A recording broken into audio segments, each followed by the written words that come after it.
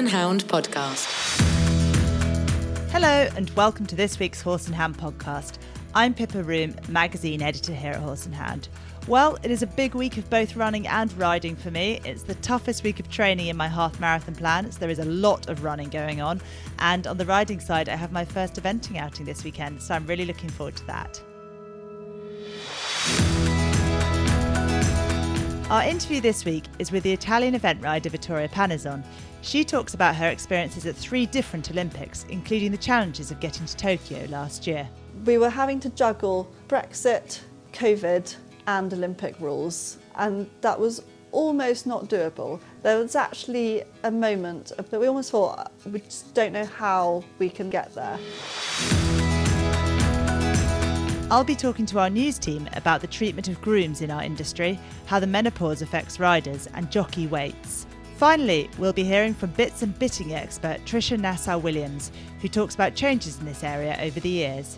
I think really it's an incredibly exciting and positive time in our industry because so much more thought and care is going into not only the designs of our products but the actual requirements. But I just think we need to think about what we've got and why we're using them. So that's enough from me. Pick up your whip and let's get going.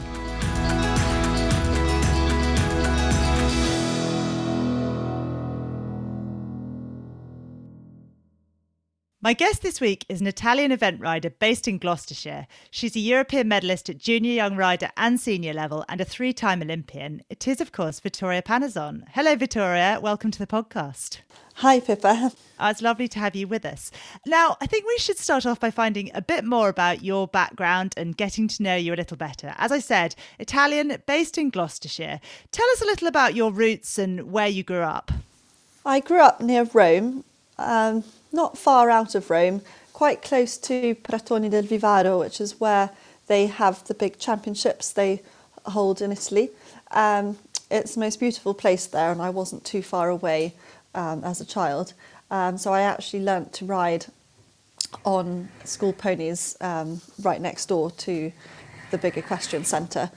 And I was in Italy until I was 17, and I actually then rode at a different riding centre once I started competing, and that was the other side of Rome along the sea. That was from when I was about 7, I think. And the chief instructor there was Federico Roman, who won the Moscow Olympics and competed at top level for a long time. But Lisa Argentieri also followed me a lot when I was on ponies. And I got very good instruction. You get a lot of instruction in Italy because everyone's based at riding centres, and people don't tend to have horses at home. But I did rather want to have a pony at home as well. And your parents, one Italian, one Scottish, is that right? Yes, that's right. My mother's originally Scottish from the Isle of Mull, but she moved to Italy when she was young and stayed there for many, many years and married an Italian, my father. She was there for about 35 years, I think, then eventually started not liking the hot weather so much. We initially moved to England. She's now actually gone back to the Isle of Mull, which is amazing. My father sadly died when I was 8, so that's why we then considered moving back to the UK, but stayed there until I was actually 17. I then moved mostly for riding. There's just not much eventing at top level, and there are top level events but not many of them, and it's easier to be a big fish in a small pond, but actually it's more constructive to compare yourself against the rest of the world and set yourself a bit more of a challenge, and of course just compete more horses, more events, a lot more opportunities. So you moved back to Britain when you were sort of in your late teens, and you were, as I said earlier, a junior and young rider medalist, junior European champion. How did you, and then also went to university in Britain, how did you sort of in your later teenage years come to juggle sort of a university education and eventing at that really high level? Yes, I moved here when I was just about to start my AS levels and swapped from Italian system to English. But I had actually done English international primary school in Italy, so I've always been bilingual. I grew up speaking English to my mother, Italian to my father. I went to international schools and Italian schools and alternated between the languages. So throughout all my education, I studied in one language and in the other language. So that made it fairly easy to transition moving here, although the system's a bit different and some things are taught differently. And also I changed direction because I started studying a very classical direction in Italy of upper school with ancient Greek and Latin and stuff, and then I actually ended up going down a more scientific route once I'd moved here and studied zoology at university. So it was a slightly different direction in the end. Yeah, and Vittoria, we actually first knew each other at university when you were at Bristol. I was at Exeter, and we used to ride against each other in university competitions. So you were managing to ride in university competitions, event at a really good level on your own horses, and study as well. How did you manage it? Where were your horses based, and how did you fit everything in? Well, I've been incredibly lucky throughout all my time since I moved from Italy. I've had huge support from Sarah Bullen. That's where I moved the horses to when I first moved to England. I've now set up my own yard and I've been away from her a while, but she's still my mentor. She still helps me with any advice I need and still helps walk courses with me and all sorts of things. So Sarah looked after horses while I was at university. Bristol was only an hour and a half away, so it was just about commutable for going home a couple of times a week. You do get long holidays, so that meant I could concentrate my eventing in the holiday time, and on the whole it doesn't clash too much with eventing. The only big clash was end of term exams in early summer, so I did sometimes have to just not ride for a few weeks then and try and do some urgent cramming. So fast forward to the present, Vittoria. You own a property now in Gloucestershire. Tell us a bit about the sort of base and setup you have there. Well, it's a 33-acre little farm. Steep learning curve for me when I first moved here. It was 6 years ago, because then you've got all the management on your own shoulders, learnt to drive tractor, manage fields, make hay, etc. Still learning now, of course. I have an arena that is ample for what I need. It's 25 by 60, which is great. I feel really lucky to have that, and it's got mirrors and lights and everything. And there's about 25 stables. It's an old dairy farm, so a little bit higgledy-piggledy and maybe not the easiest layout for sweeping and mucking out. But for the horses, I actually think it's a very good layout. Especially mares tend to not really like feeling too confined, crammed in with too many other horses. And I have worked in American barns before, and it's lovely for the humans and for some of the horses, but I have had mares who don't really like that environment. So I actually think it is beneficial that I have a number of stable blocks that are slightly different, and I can kind of pick where each horse is happiest. And what I did love about the place when I first saw it were the things that you cannot change, and that's the soil, the gradient and the view. And those are all incredibly important to me. The view simply because it keeps me happy even on a difficult day, and it is sensational. I can see the Cotswolds, the Malverns and a whole lot more. The gradient's great. I've got very steep hills, and that means I can just turn a horse out in the field and it can do its hill work on its own and practice balancing and all sorts of good things.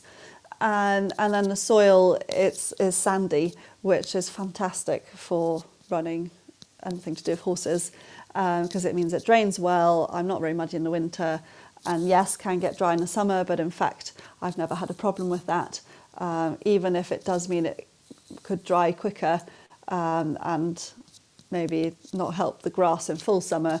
Actually, if we have 2 drops of rain, the water gets to the roots very quickly and it can green up again very quickly. So I feel very blessed to have sandy soil, and I turn out all winter. Mine are generally all out at night all year round, and furthermore I was able to school on grass up until January. That's never happened before, but nonetheless, even on bad years I can school on grass most of the year round.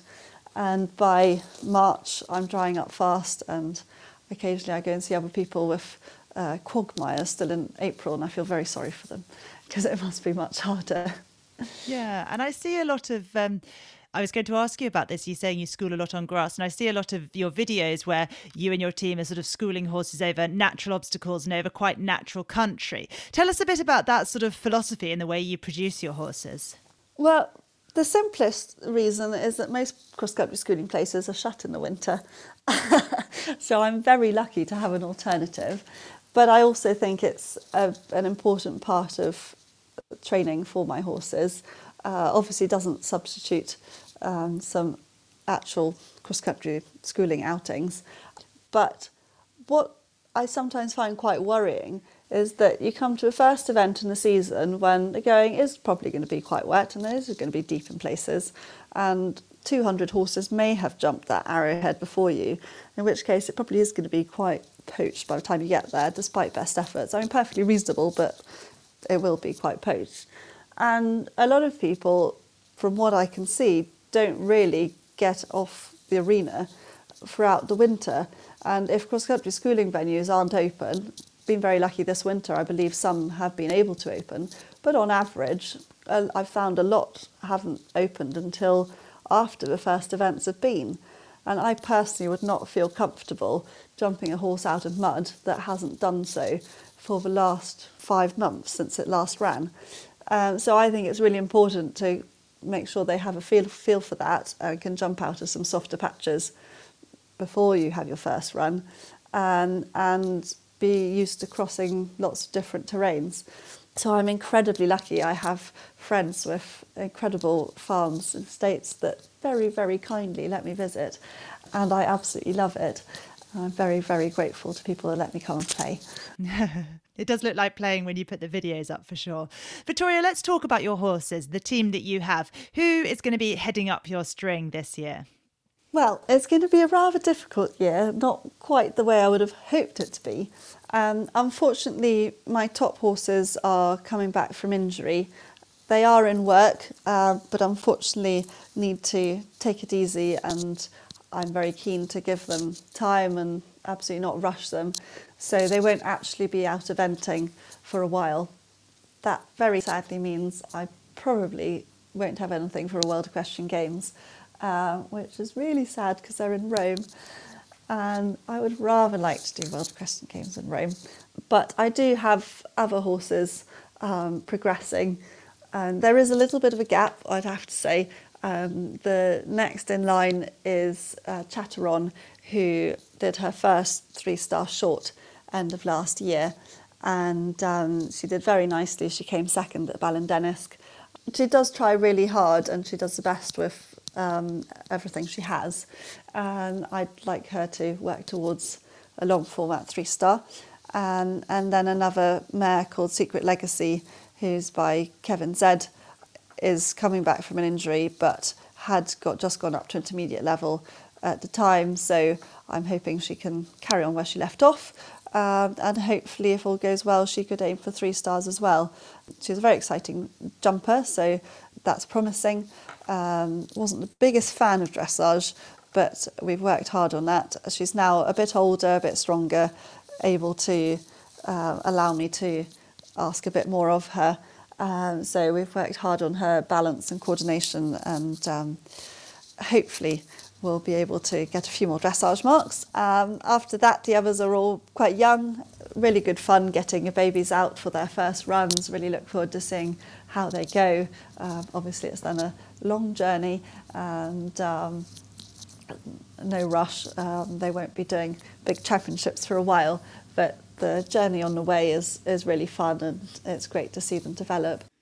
Yeah, for sure. Let's talk about some of those sort of the great horses of your career. And maybe the way to do this is, I think we should talk about your 3 Olympic experiences and the horses that have taken you there.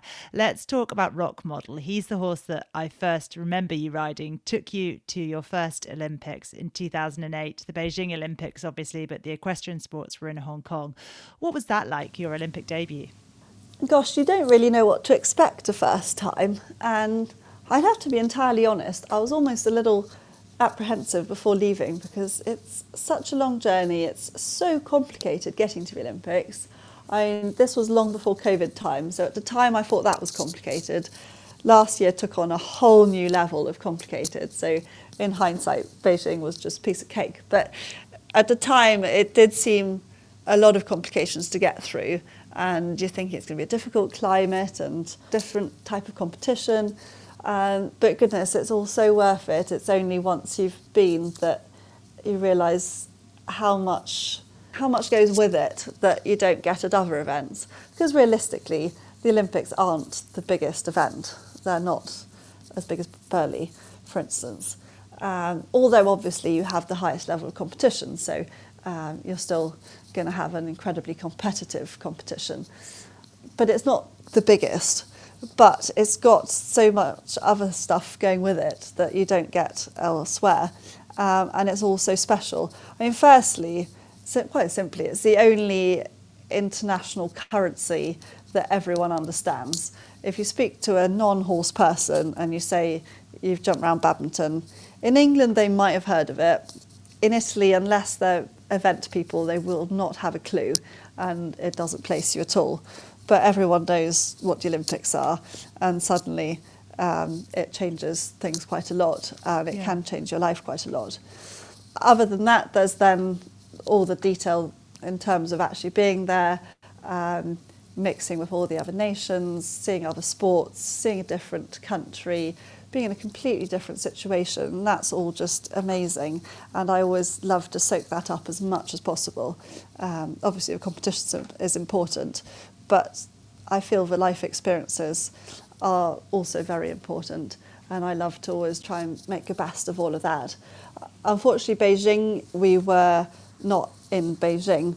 The equestrian sports were in Hong Kong, so the downside was we weren't with the other sports. We could only watch them from afar, and that was a shame. Then again, the upside was we got a very smart 4-star hotel rather than being crammed in the Olympic Village. Olympic Village is amazing, but very crammed, whereas 4-star hotel with a huge room with 2 double beds all to myself was pretty cool. So rather different living arrangements. And it was my first experience in that sort of climate, which did make me far better prepared for Tokyo, because it was a similar climate. And competing in that weather isn't ideal. I was probably helped by the fact I did grow up in Rome, so I was used to hot, humid summers and riding unpleasant weather, but this was worse. The oxygen content's low in the air because of the very high humidity, and that makes it harder to breathe, both for us and for the horses. Sweat a lot. And it was interesting watching the horses breathe. They would flutter their nostrils very fast to recover after even just a few minutes of trotting. And that could be a bit alarming initially, but they did adapt well, they did cope well, and the whole competition was managed as carefully as possible for horses to be able to cope with the climate. So competing early, competing late, and things like that. I had to start warming up for dressage about 4 a.m. I can't say I normally like dressage enough to do that often, but for the Olympics one would make an exception. Yeah, we competed at very odd hours.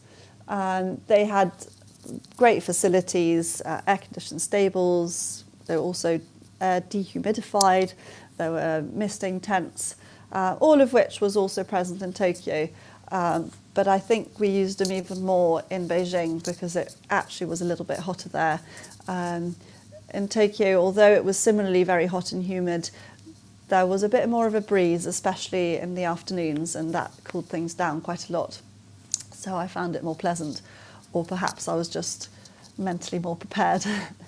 And luckily, Rock Model had a lot of blood and was pretty infatigable, so he didn't really have much of a problem, and he still skipped round across country very speedily.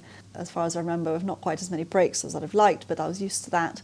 In years to come, having ridden other horses, I've realised how lacking my brakes were on him. And I was then quite relieved when I found out she had more breaks on future horse. He was a special horse, though, you know, took you from young riders up through your first senior championships, won your first senior team medal 2007 at home in Pratoni and team bronze. He was a lovely little horse, wasn't he? Yes, he was incredibly special. It was amazing to have a long journey with him, to have started riding him when I was probably still a junior, competed on him at Young Riders. He totally deserved to win the Young Riders. I completely let him down by making him have a time fault in the show jumping in Poland. Entirely my fault. I did not need to add an extra 2 strides. Sorry, Bug. He deserved that gold. I actually let Michael Jung win it, which now has annoyed me a bit ever since. I could have at least beaten him that time. And then we moved on into seniors, and the medal in Pratoni was incredibly important to us because, of course, it was back in front of a home crowd. I'd last competed there when I won, being the Junior Europeans, which I won, and that was actually the last day of living in Italy. My junior horse, Gromit, known as Wombi, was incredibly special, and he won all the junior stuff with me in Italy. He then won the Junior Europeans individually. I think we were bronze team, and that next day I loaded the horses onto the British team lorries and moved to the UK. So it was sort of my last day living in Italy, and a very memorable one. Anyhow, then returning for the senior Europeans was amazing. We won a bronze team medal, and it was incredibly important because that gained us qualification for the Beijing Olympics. Indeed. And your second Olympics was London, so another sort of home soil, I guess, living in Britain, with the lovely grey mare Borough Pennies, and that was your best individual result so far at a Games, 11th. That must have been a pretty cool week. Yes, all 3 of them have been very special, and all 3 have something that really characterised them. But I've got to say London was pretty incredible and very unforgettable, very unrepeatable, I think. I don't think we'll ever see an atmosphere like that again, certainly not till we get rid of COVID. But the crowds were just sensational. Of course, it wasn't really my home crowd because I ride for Italy, but I am based here. So it was a crowd I felt close to and had some connection to. They were so supportive of everyone, and everyone got so into the spirit that there was a Mexican wave of cheering going round the stadium. Mostly if any British rider walked past, it would just be this big Mexican wave of cheering, but that would still give everyone tingles down your spine. And on the cross country, although the area was smaller, so there was space for less crowd than badminton, it did mean they reduced the space between the strings, and we were galloping down narrower channels so that they could cram more crowd in. And actually that gave you an amazing feeling, because then you were pretty much galloping through the crowds rather than galloping down a very wide strip with crowds kept further apart. So that gave you a lot more atmosphere as well, and they cheered you up the hills, and I felt that sort of helped get your horse home. And Pennies was really young. I'm not one for rushing horses at all, but she just didn't have any delays in her progress. She actually only started when she was 6, and she got to London in 3 years, which I think is probably pretty unusual. I can't really imagine doing that again. She did her first event when she was 6, and when she was 9, she was in London. As I said, I did not mean to rush her, but she got her qualifications in time, and when I realised the Olympics were in grasp the year before, I just made sure I slightly targeted where she ran, and was very careful with where she ran the actual year of the Olympics, 2012, and prepared her for that event, which was going to be quite unusual, tight space, very steep hill, pretty intense. So I aimed for twisty events, hilly events, got her super fit. She did sometimes used to struggle a little with galloping up hills, so I really focused on that. And when she finished that course clear inside the time, it was just the most incredible feeling, because I just felt what I'd worked towards for a whole year just materialised. and it was very special. And then the other very special feeling was the show jumping. In Olympic format, there's 2 rounds of show jumping, and the first round's for team, second round's for individual result. I actually didn't have a team that year, it was only 2 of us, but you still do both rounds because the first round gets you through to the second individual round if you're in the top 25, which Penny's was after cross country. And because of the system and not having a team, I jumped as one of the first few horses in the first round, with added stress because I actually lost my hat cover on the cross country. Lots of low trees, they couldn't cut the branches because of park rules. Couldn't find a hat cover and did the trot up, and you've been worrying about your horse's legs and getting through trot up and all of that, and you don't really think about your hat cover until I went to get ready for show jumping, suddenly being told that I'd be in the ring quite soon because they decided to run the individuals first, and suddenly realised I had no hat cover. Of course, you're in the middle of London, no tack shops, you can't really borrow one off someone else because everyone else got a team hat cover, so I can't just go and wear a different flag. So I managed to find an old spare and had to sort of it had logos on it, so we had to stitch it up to cover the logos because you're not allowed large logos at the Olympics, and there's all that side of rules which are complicated, and was ready in time to get in the ring. Incidentally, years later, a photo was shared online of me jumping around the course without my hat cover, and somebody pipes up on Facebook and goes, "Oh yes, we found a hat cover and my daughter uses it for Pony Club." I thought, that's great, I'm delighted she does. It would be quite handy to have had it for the show jumping. I happily would have given it back to you after show jumping. Anyway, the things you find out on Facebook. Anyway, she went into the ring with my very dodgy-looking hat cover, and that's one thing I hate in the pictures, it looks so silly. But she jumped fantastically around, and she was the first clear round of the day. So she got a huge cheer and was her pingy white self. So what I really remember is riding into the ring the second time, and what was unforgettable is she got a huge cheer riding into the ring a second time before she jumped because everyone had so enjoyed her first round, and that just felt amazing. I could never forget that. And then she jumped clear again and moved up to 11th. We had a lot of climbing to do because her dressage was still very green because she was still young, a huge atmosphere, massive stadium. The flying changes were a bit too flying with sort of bucks and kicks, and the judges apparently weren't too impressed. And there had been a huge storm, sort of 2 horses before I went in, which didn't help either. But she certainly got everything else perfect after that. Yeah, and you were Michael Young was the only person who finished on his dressage score. You had one time fault in one of the jumping rounds, but you were, apart from him, sort of the closest person to finishing on that first phase score. Pretty impressive. Yeah, it was great. Then, of course, the other thing with London was that we were right in the thick of it, in the city, with all the other sports, in the Olympic Village, at the opening ceremony, and that was just amazing. That was the dream. That's what we don't always get because horse sports sometimes are further away from the city. Vittoria, we've been talking for a long time because it's so fun to chat to you. Final question, just tell us a little about Tokyo, just to round off that Olympic trio.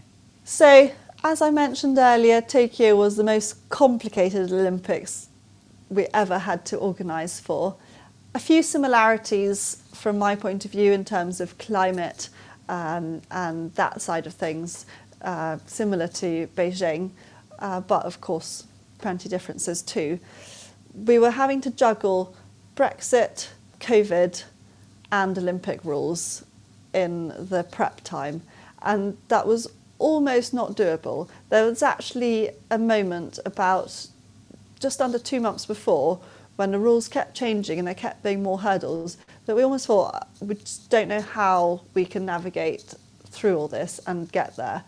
And it was incredibly complicated.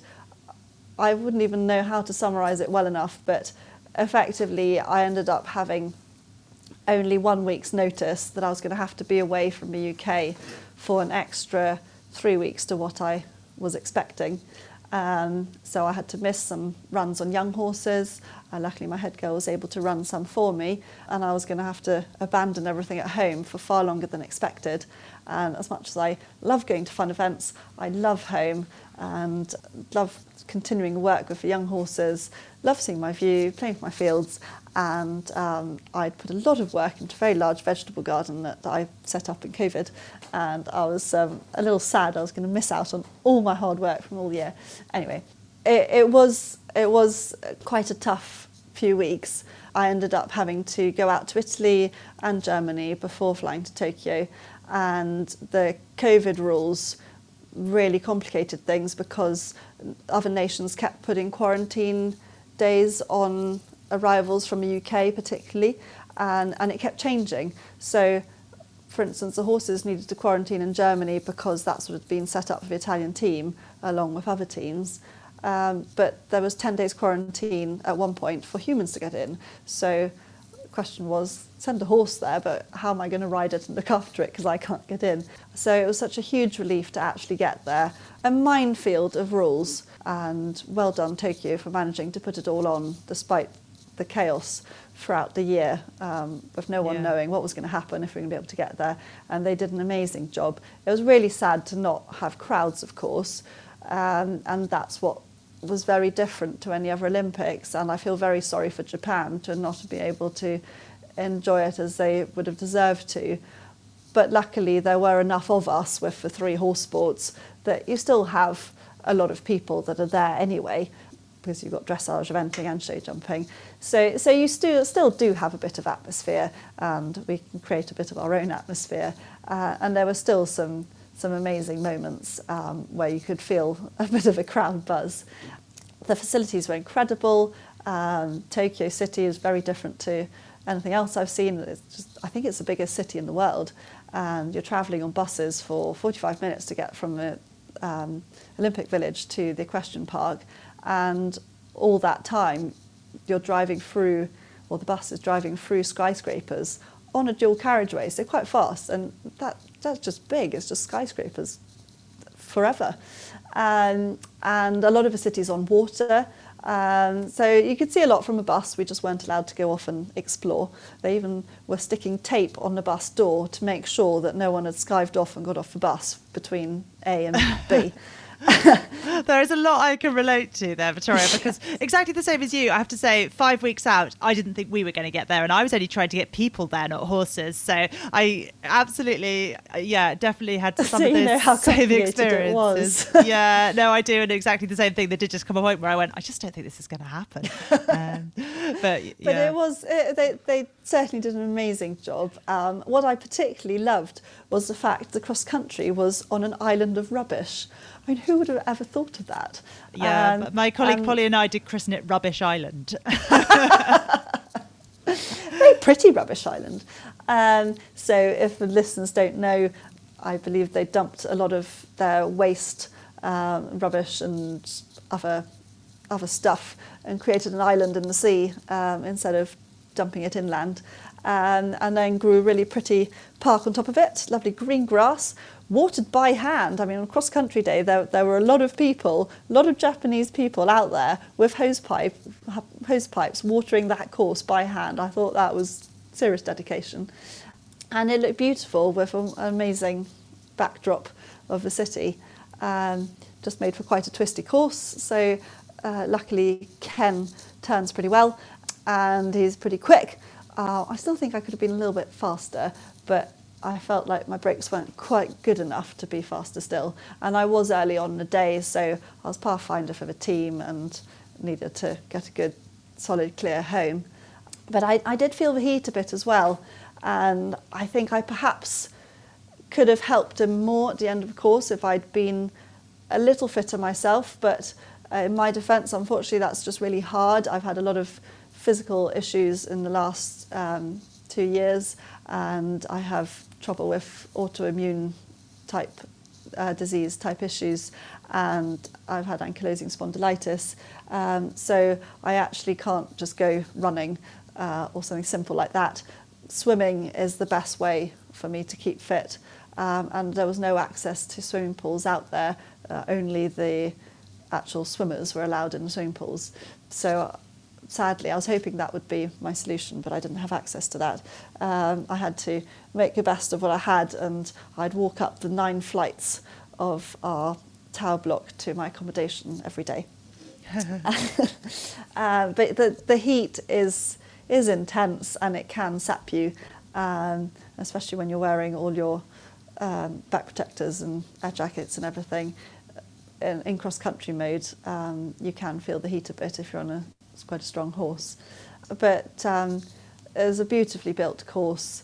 All the facilities were really incredible. The stables were beautifully built, and the Japanese were really friendly and welcoming. I really liked them as a nation. We all felt very welcomed, and they were really sweet and smiley. Again, I enjoyed making a best of all of it. I may not have brought home medals, but I do have an amazing collection of team badges on my accreditation pass.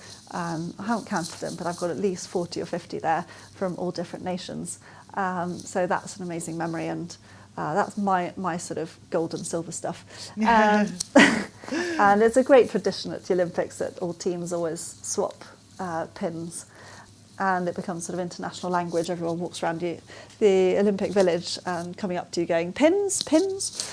You can get a great collection, try and find the weirdest nations that you might not have heard of. Yeah, definitely. I think I missed out a bit on pins in Tokyo because there was a bit less of interaction between journalists and athletes. But yeah, definitely determined to get back in on the pin action in Paris. Well, Vittoria, thank you so much for joining us today. It's been so great to hear all about your horses and how you grew up in Italy and moving to Britain, and then to trot through your Olympic experiences as well. It's been great to talk to you. Thank you. Thank you very much. It's lovely to speak to you.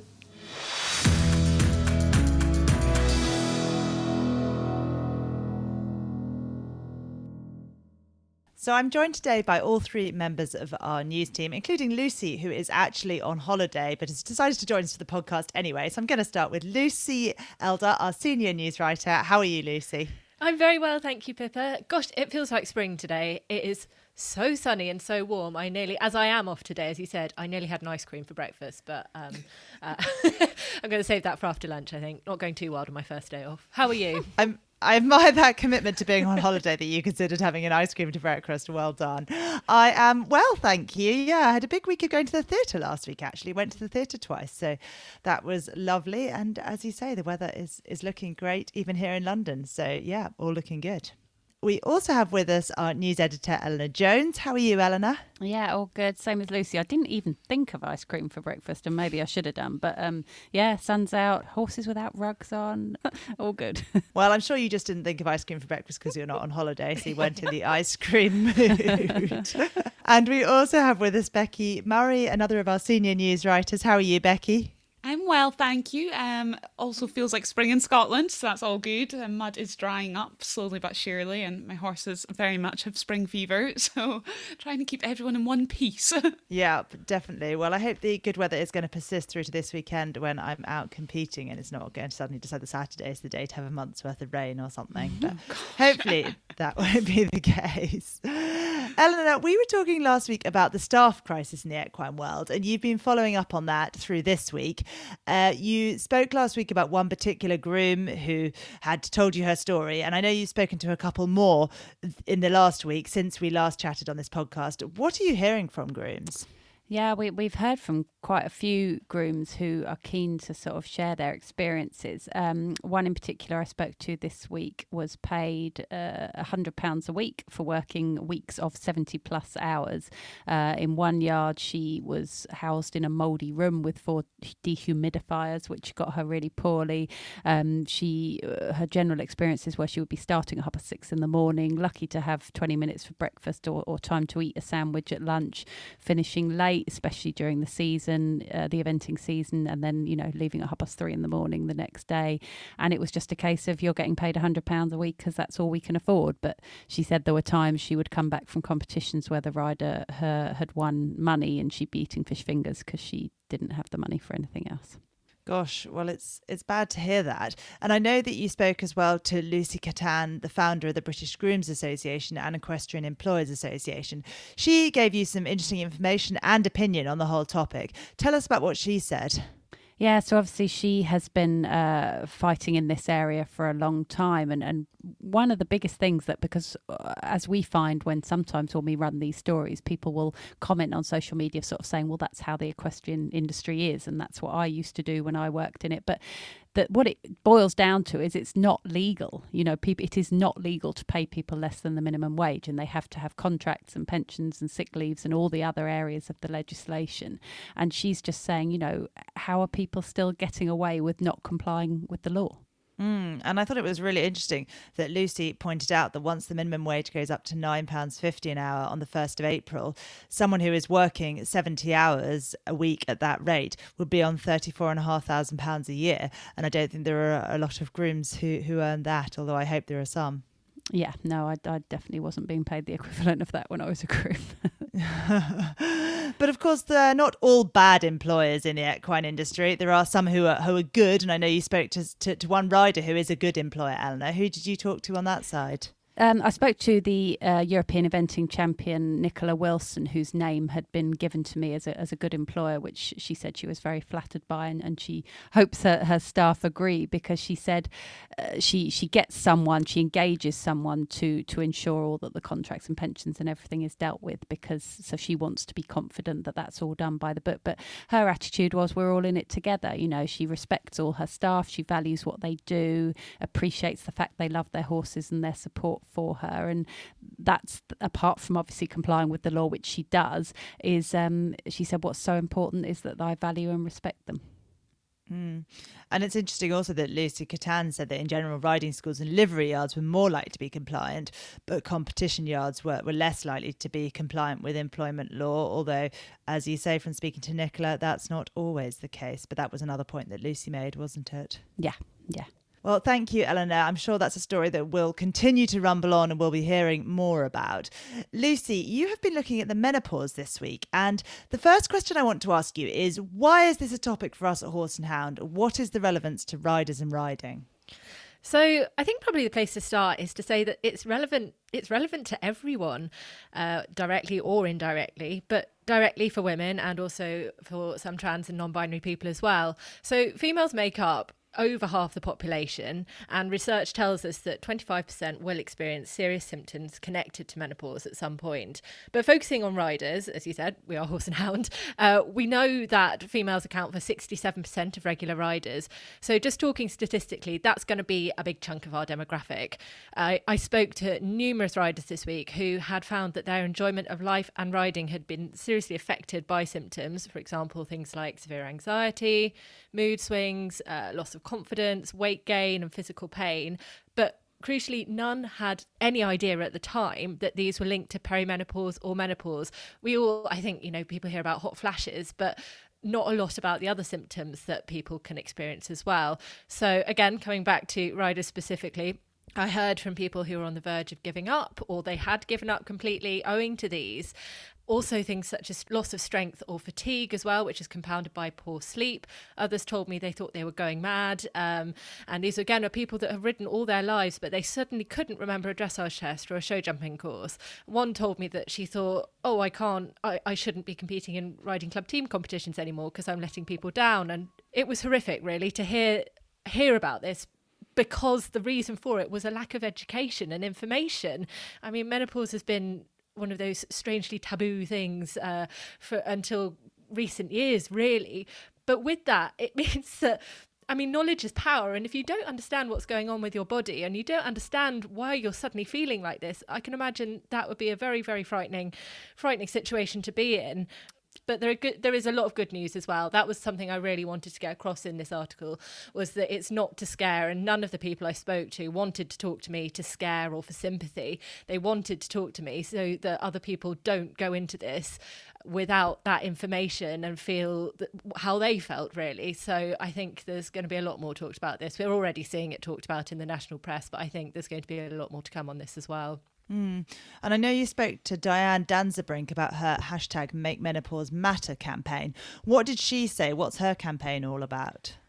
I did. So Diane's campaign is to introduce menopause into the school curriculum, which she achieved in England in 2020, to improve menopause education among GPs and to raise awareness of it within the workplace and for all employers to have support guidelines in place. And she also founded the menopause support website. So there's lots of other information and support people can find on there.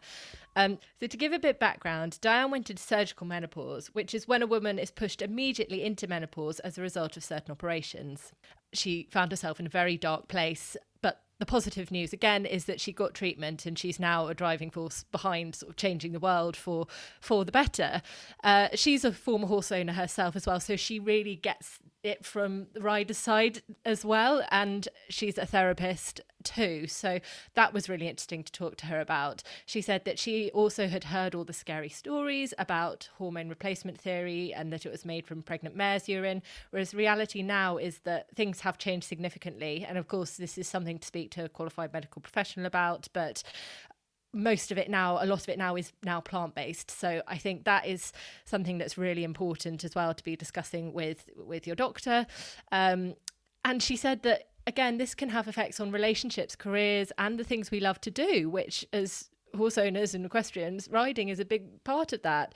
She said that she counselled quite a lot of people who had given up riding because of the symptoms, sort of very often owing to a loss of confidence, but also some of the symptoms that nobody wants to talk about because some of those are very intimate and they can be unbearably uncomfortable to the point of being painful, she said. So again, her point was that people have the information before it comes along, so that they can make informed decisions and realise that they don't have to give up on the thing that they love in their life. And what other advice did you hear in the course of writing this story, Lucy? So much advice, from broad advice right down to things from riders that they found had helped them. The main ones, again, coming back to the point that it isn't the end of what you love doing and that you are absolutely not alone. So we had some diet and exercise tips from Ashley Wallace from British Equestrian on how to better fuel your body, to tips on exercise to promote bone density, because of course that is something else for riders to be aware of, given that we are a risk sport, is that there is a connection between the decrease in bone density and menopause. There was also universal support, really, from almost everyone I spoke to for the Balance website and app, which is founded by GP and menopause specialist Dr. Louise Newson, as a place to find some advice and to track your symptoms as well. And again, that leads me back to the point about sort of any medical matters at Horse and Hound. We, of course, do recommend you seek proper medical professional advice on those, to help you debunk myths and find out about options, benefits, associated risks, and coming back to that point about making informed choices that are right for you. I also spoke to some people in connected industries who contacted me to say that they often have clients experiencing these symptoms in connection with riding and hadn't sort of linked the two, so sort of a mindset coach and a fitness trainer as well. So, and again, it came back to that point of how to work with your body rather than fighting against it. But I mean, yeah, overall I was really, really overwhelmed by the response I had from my call out on Facebook and from people wanting to talk about this and wanting to talk about how it was affecting their riding, so that to help others, really. And coming back to what I said at the start, it's not just a someone else's problem or a women's problem, it's something for us all to understand. And I think there's a statistic which is 99% of women in a recent study said that their perimenopausal or menopausal symptoms had led to a negative impact on their careers. So it's not just directly affecting those people, it's something for us all to be more aware of and to understand better, really. Lucy, I knew this was a story you got really into because I read the version on our website last night after it went up, and I haven't done a word count on it. You probably have, but I think it was about 2,000 words long. So if you enjoy the short version in the magazine and you want to know more, do have a look at that real long version that's on our website. Thank you, Lucy.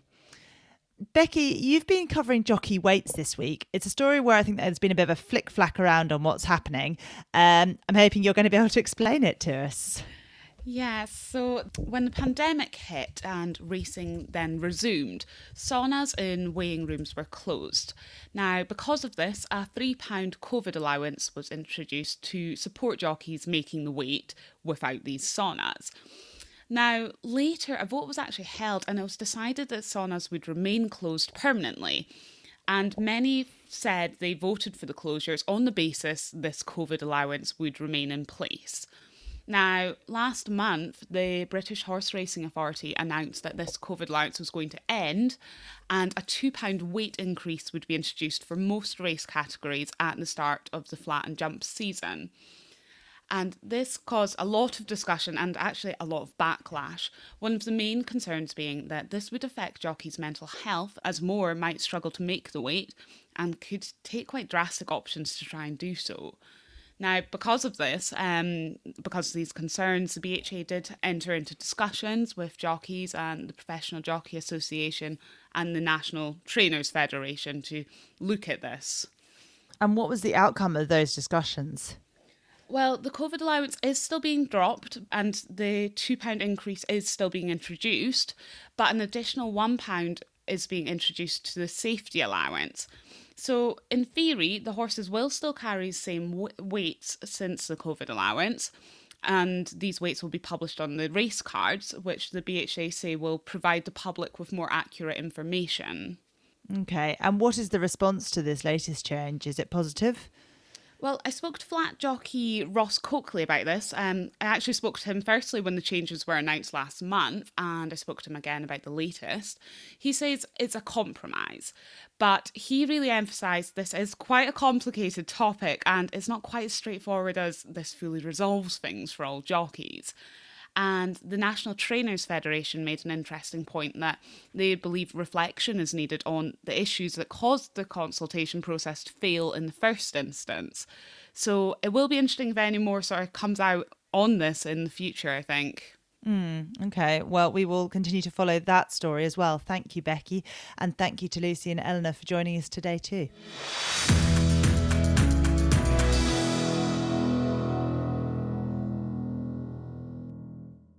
Now we're going over to Tricia Nassau-WIlliams. Tricia is a qualified saddler, saddle fitter, bit and bridle fitter and liveryman at the Worshipful Company of Loriners. She's lectured in lorinery, that is, bits and bridling, to saddlery students at Capel Manor College for many years.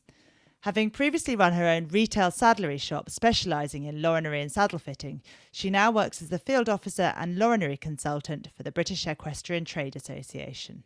Over to you, Tricia. Well, on this episode, we're going to be talking about some of the changes that we've seen in bitting and bridling over the last 20, 30 years or so. I think really it's an incredibly exciting and positive time in our industry because so much more thought and care is going into not only the designs of our products, but the actual requirements. So much research is being done to really help both horse and rider to achieve greater comfort, which obviously is a welfare scenario, but also best work for both of them and ability for horse and rider together as one unit, because it's all about communication. If I look back over my time in the industry, I remember the very early days when if you were buying, say, a bridle, for example, you would just have a bridle with a headpiece and a brow band, plain canvas and noseband, plain reins. And very often in our saddlery, people would come in, oh no, I want this stitch noseband or that type of, and I want grip reins and so on. And over time, the industry developed and we ended up with a standard of what we knew as flash combis. And they were basically a snaffle bridle that came as standard with a flash noseband and rubber grip reins. And I think as time progressed over the years, it just became the norm to buy a bridle with a restrictive noseband, whether you really needed one or not. And I think the questioning perhaps behind the decisions that we have and use. Now, I'm not saying nosebands are bad, but I just think we need to think about what we've got and why we're using them. And the changes that we've got in the last, say, 10 years or so is the amount of research that's gone into bridling to understanding the impact upon the horse all through his body of his capability of performance, from poorly fitting and over restrictive bridles that are not perhaps either designed as well as they should be or fitted correctly, and how important that is. And from that has become a much greater understanding and development in the bridles that we have available to us now. Of course, there are many anatomical bridles, but even if you're using a traditional style bridle, just the understanding of fitting and implementing it properly. And it's all about education, really, because if we don't know about something, we can't appreciate it. If we don't appreciate it, we can't be able to then implement it and move forward. So seeing the changes and designs of bridle that are available is a big improvement and very positive one. I think also bitting has been through a journey. If I think back, I remember as a young person in the 79, I think it was Eldonian, who were very large Lauriners, bit makers in Walsall, England. They stopped their production of the bits actually in this country, and we had far more bits coming in predominantly than from the Far East. And whilst many of the imported bits were a good design and good quality, we also had a plethora of bits that had lost that connection between design and manufacture, and perhaps there were saddlery shops, some of which you might not have been so in tune to pick up on those issues, and I think some of the quality design really got lost along the way. But I am just so thrilled that, again, as with bridal work, Lauren has had a lot of care and trouble and research put into it, so that people are identifying an issue, working on a design to respond to that, and then really not only making good quality products, but also giving the support that goes behind them, so that, as I say, that the end user can understand their objectives and goals and why they've been designed as they have done, and why they might be useful for one horse and perhaps not for another. So I think that those are the big changes that I've seen: the research, the design, the manufacture, and the education. I think another really big development that we've seen in the last particularly 10 to 15 years is the emergence of bit and bridle fitters. Most of us would always get a saddle fitter out if we had an issue with our saddle, or we were changing the saddle on the horse, etc. But now that bits have a higher value, it's more economically viable for people to come out and actually spend time really one-to-one, working with the horse, working with the rider, working with you together, examining the horse, and then taking time and trouble to fit with care a selection of bits that are most appropriate for that horse, and seeing the whole unit working together. And it's another cog in the wheel of the overall management of the horse, along with the other equestrian professionals, so that not only is he maintained physically, but also all of his equipment and tack is fitted professionally. And I think that is one of the perhaps big changes that have occurred most recently. So looking for a really good bit and bridle fitter to help you with your horse. This is being made more viable now because bits have improved in so many different ways in their design and their finish and so on, that they are a more expensive unit price. And if you're going to make that financial commitment, you need to make sure that it is the right equipment for your horse. Otherwise it's pointless. It doesn't matter how good a bit or a bridle's design is, if it's not the right fit and design for your individual horse, or for you and your levels of training, working together and so forth, then it's not money that has been put to best use.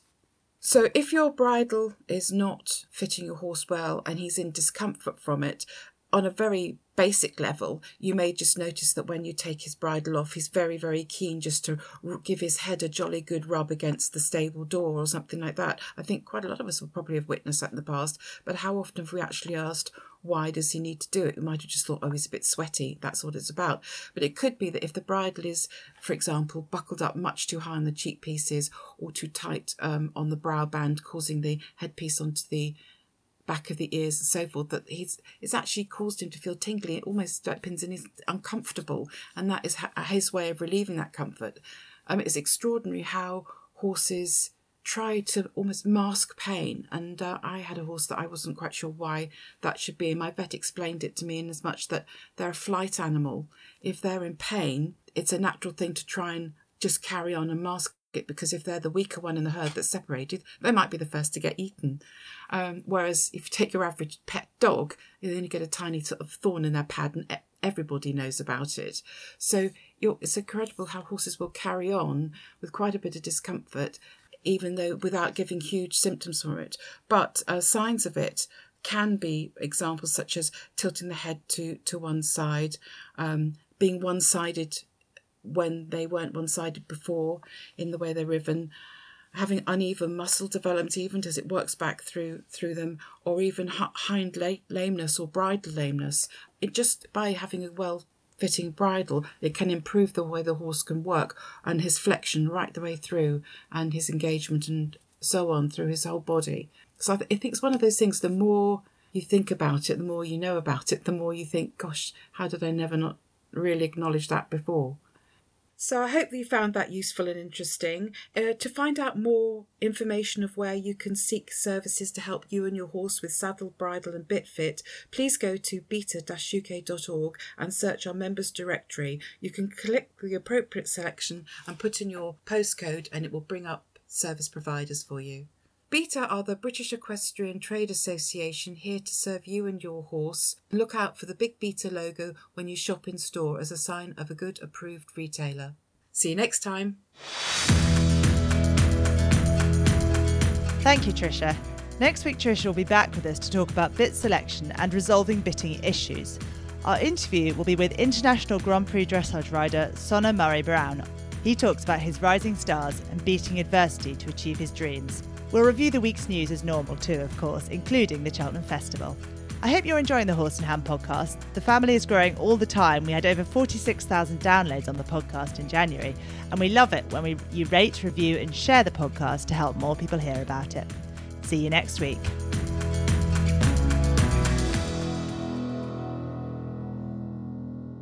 The Horse and Hound podcast is a Media Cage production.